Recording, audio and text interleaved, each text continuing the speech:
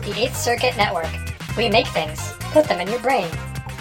Hello and welcome back to another 5-Minute Funk episode, bringing you a little chunk of funk, because we don't have a time for a full funky episode. Yeah, but we still enjoy bringing you the funk as much as possible. That's why we have 5-Minute Funk, which is where we talk about a short little subject that wouldn't take up a normal 30-40-minute episode.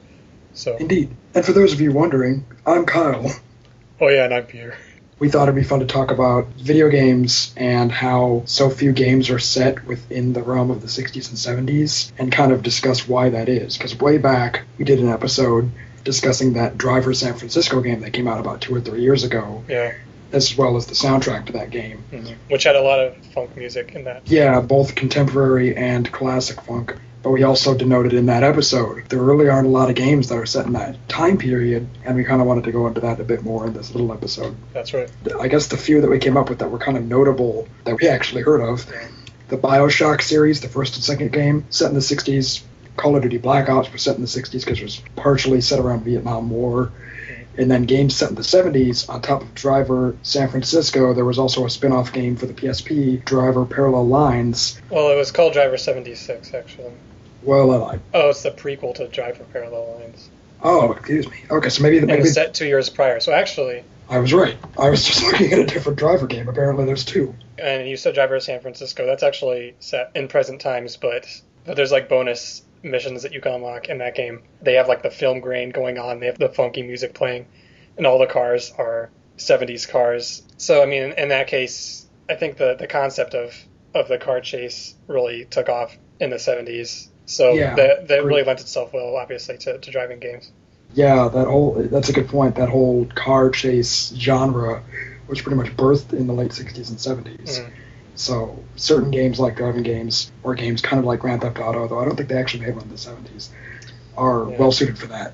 Yeah, I was surprised because I was wondering whether there was a Grand Theft Auto game that took place in the 70s, but I'm surprised that there's not. When they first announced Grand Theft Auto 5, a lot of people hypothesized that it would be set in the 70s because it was kind of the one major decade that the series had yet to cover. They did the 80s, 90s, modern day. So they still haven't done it yet after 5 games. That's interesting.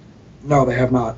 That series in particular, I think, would be just totally ripe for, 70s, because so much of the game is, a mockery of the culture that the game is set in, whether it be the culture of a time period or the culture of the location. Yeah. And there is just so much to mock about the 70s. Yeah, I mean, that's really easy.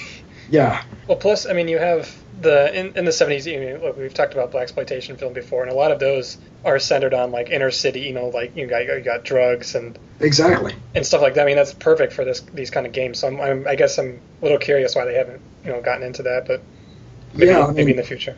They need to make a blaxploitation Grand Theft Auto, I think is what they need to do. Or just a blaxploitation game in general. Yeah, there you go. That would actually be really cool. One game that did set off our radar as far as wanting to talk about this is a game that a friend actually tipped us off to called Soulfjord, and it's an indie game that's being made for that new indie console called the Ouya. It's basically a mixture of Norse mythology and funk, which sounds absolutely amazing. It's a really strange combination, but maybe that's part of the point. Yeah. Soulfjord, that's being developed by Airtight Games and made by developers of Portal and Quantum Conundrum. Oh, Portal! Partially set in the 70s, or not really, it's just kind of a throwback. That's true. There was kind of in Portal 2, there was kind of a throwback in that game. During portions of the game, they showed you the 70s version of the company Aperture's logo, which was really funny.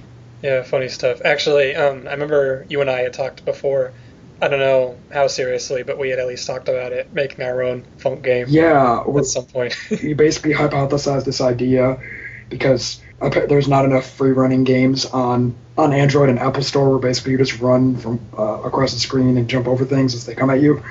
We wanted to make one that was funk-related, where you had to dodge objects, but then you got different special powers that obviously would help you continue further in the levels, like Bootsy Collins' boots. You could, jump higher. Or, if you... Maybe your bigger afro can be like a shield and it can deflect unfunky stuff. You unlock, James Brown's hot pants, and you're, on fire for 5 seconds. I don't know. But I think if we ever have time, it would still be really cool to develop that. I guess in short, I mean, there's very few video games that take place in the 60s and 70s, let alone ones that emphasize 70s funk type culture. And, I mean, it's a very specific time setting, so you could say about a lot of different eras in our history that haven't been covered by video games. Mm-hmm. But this one in particular, I think, because we said before, it's kind of fun to make fun of. In that way, I'm kind of sad that there haven't been more video games that have taken advantage of that. True. And maybe we are the ones who have to pave the way. There you go. That's all we got on this subject. I'm sure we probably have more, but then it would be called 10-minute funk. And that's not as catchy as 5-minute funk. Exactly. Alliteration always goes before time. Well, thanks for listening to us on Funk Radio. If you like us on Facebook at facebook.com/getyourfunk. And we're also on iTunes if you search for Funk Radio. And also, this is your host, Kyle, in case you didn't know. And this is your host, Peter. We love you, bye. Goodbye. For more podcasts and the latest news in gaming, movies, and entertainment, visit 8thcircuit.com.